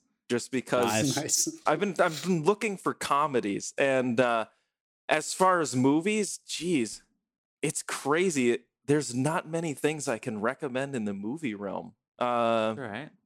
So you're not No, recommending? we also do series here. Beast. That's fine. I'm yeah, I'm not Beast recommending was Beast. I almost thought that I was watched close. Ghost in the Dark. That you know what's funny? It's because there's so many good old movies. It makes the new movies hard to recommend. Good. Because I Keep can the bar find a high. Keep the parallel bar high. that's Yeah, like recommend go the old watch, ones. Fuck it. I would say watch Ghost in the Darkness. That movie, fantastic. Young filmmakers make your Apocalypse movies, Now. but Watch the bar's Apocalypse high. Now. Oh yeah. Except for Dave. Maybe- Don't watch I mean, Apocalypse yeah, Now. yeah. Maybe watch it on 2-speed. I don't know. Like, Dave, you're up next. What do you want to recommend besides Apocalypse Now? nobody buzzed. Oh, there we go. Fucking asshole. Okay, so I watched on Netflix the movie Day Shift. Oh, yeah, I saw that come up. I the thoroughly Jamie Foxx enjoyed thing? that. Yeah. Snoop Dogg in a fucking cowboy hat fighting vampires, and there are so many Lost Boy references that me and my wife watched the Lost Boys straight after it. Oh, really? Yeah, Nice. like it was Little Kiefer it's- Sutherland it's- at his best. It's so, dude, it's so fucking amazing. Like the Day Shift film is so funny, and like the That's good, man. the- I heard it was bad, so I'm glad it's not I'm bad glad at you're all. telling me it was fun. They got contortionists to play some of the vampires. Some of the shit they do is amazing. Oh, yeah. That was dope. Yeah, and like I enjoyed it Vampire thoroughly. contortions. By the way, Dave, did you like Bright? Do you think that was in their pitch? I did actually like Bright. So that movie reminded Yeah. me a lot of Bright. I love those, like, I guess they're Yeah, like these and LA based. I feel like there would have been Will another one by Smith now if he hadn't punched someone out at the Netflix thing? Oscars. But It wasn't a punch. It was a slap. Good old slap. It's a real one, too. yeah. All right. Yeah, it was a slap with feeling. I also watched the 2 extra episodes they dropped this week of The Sandman. Oh, what did you think? Oh, cool, man. I fucking love them. I mean, Dream of a Thousand Cats is a very popular book. The way the animated is the only way they could have done it. The voice talent in it is amazing. And then that's the shorter of the half of the episode, and then they go into Calliope, which is fucking brutal. By the time you get to the end of it, you are rooting for the people that are going to hurt people. Oh, really? Okay. Yeah, it is amazing. Cool. Actually, Matt and I were debating whether we should watch it or not, and I think okay, now I will. What, Sandman or The 2 bonus episodes. Because we mean- kind of didn't like the way the last 2 episodes or the last essentially 5 played out. Okay. Because it felt like Yeah, we didn't like By last the way- 5 out of the 8 episodes. We didn't like, but By the way, I have a question for you guys. When you That's didn't, right. I can actually Of I can actually Sandman incorporate go fuck yourself into an okay.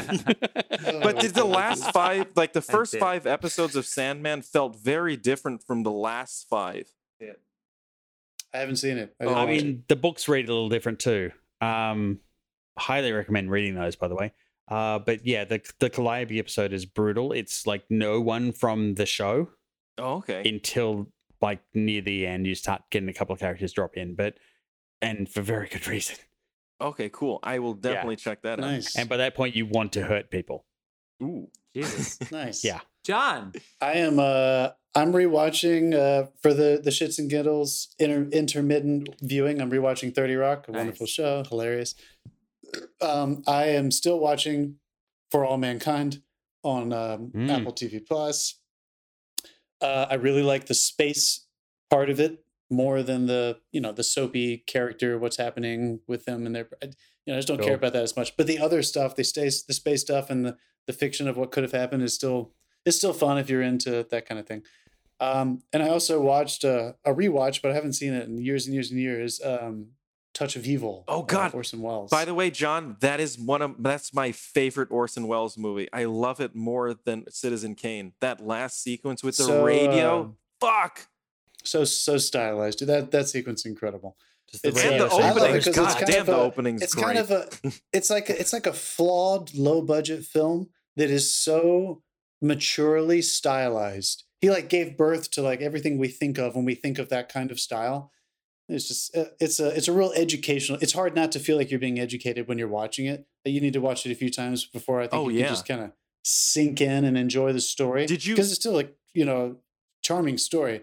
You got to get on board with Charlton Heston being a Mexican. To be honest, for me, you kind of forget about that. No, like after a while, you just kind of like. I don't even think he's purebred. He's probably like mixed breed. I don't even. It didn't raise any issues for me. By the way, did you notice the guy in the hotel is the lead from Steven Spielberg's Duel?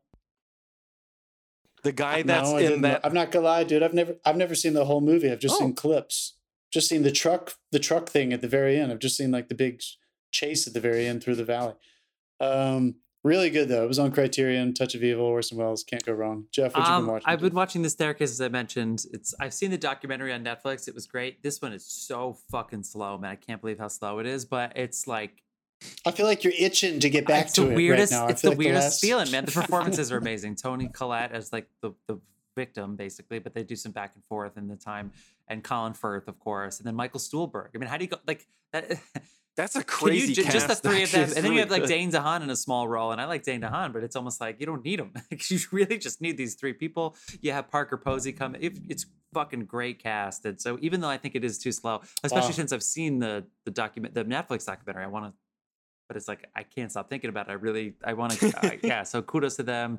And then I feel like I watched something else. I started watching In Good Company, that movie with like Dennis Quaid, and I don't think that one held up. And I don't think my brother did either. We were watching it together. And then I feel like I was watching In Good Company about Dennis Quaid, like his boss. Is it basically about like Sports Illustrated, but really the storyline is Topher Grace becomes Dennis Quaid's boss. Oh yeah. Topher Grace. Kind of like it wants to be a Cameron Crowe comedy, and it just isn't. It did not age well. So that one I'm not going to recommend. Staircase. I feel like there was one other fucking thing that I watched. Oh, and then of course House of the Dragons, which honestly it's almost like the first 10 minutes. Talk to me, dude, because like is it worth watching? I don't even want to watch it. It's almost like the first 10 minutes. It's almost like lookalikes. You watch everybody, and it's almost like they cast people that they maybe just the way Miguel Sapochnik shot it. It's almost like they want you to go, that person looks like Ser Jorah. That person looks like Baelish. Oh my God, she looks just like Daenerys. Oh my God, is that like you're almost expecting them to be like cameoing in the Game of Thrones cast in this. So you didn't like it? I liked it. It's a good story. It's a good story. Simple story. It's a good story. I liked it. Because I'm not gonna lie, I'm resisting that, and I'm resisting Ring of Power. Well, whatever. Ring of Power looks like a pile of shit. Feel free to buzz me for that. Sorry. Deal. Well, we don't even know if you deserve to be buzzed. We got 10 long weeks of this, so we'll see. We got hundreds of millions of dollars between the two of them, closer to $1 billion than not of dollars for these two series. I saw on Twitter tonight Neil Gaiman got invited to the premiere of the first 2 episodes, so I'm looking forward to seeing what happens tomorrow, like whether he comments or not. I just love that they competed over the launch. Decide whether I'm going to be on board. I just love that they competed over like who's coming out first, I'm coming out first, you're coming out first. So anyway, I mean, they invited Neil Gaiman, the guy who has the #1 show in the world right now, so on a competing network. So I think that's it. Thank you so much for staying with us for our Conan episode. Please find in the link tree and in the show notes, we're going to link the Matt and Mark movie podcast. So if you're in Saudi Arabia and Portugal, man, they're trying to get up to the top. They're trying to really get to the top. But other countries and as Denmark. well. Also, apparently they're on YouTube now as well. So feel free to come at them on YouTube. Twitter, they're on TikTok. They're doing all the things. They're getting out there. And Scandinavia, this episode was for you. And I promise you, because I for some reason I'm always in the car when I'm listening. If you reach out to them, Matt will respond. Maybe not Mark. Matt will respond. So listen to them and feel connected. Matt will respond to you. Oh God, Matt's the me of this show. I shouldn't buzz you though because we need you, Dave. Dave, come back on our Thank you guys podcast. so much for listening, and we'll see you next week where we're going to talk about one of 2 movies, and it's going to be great.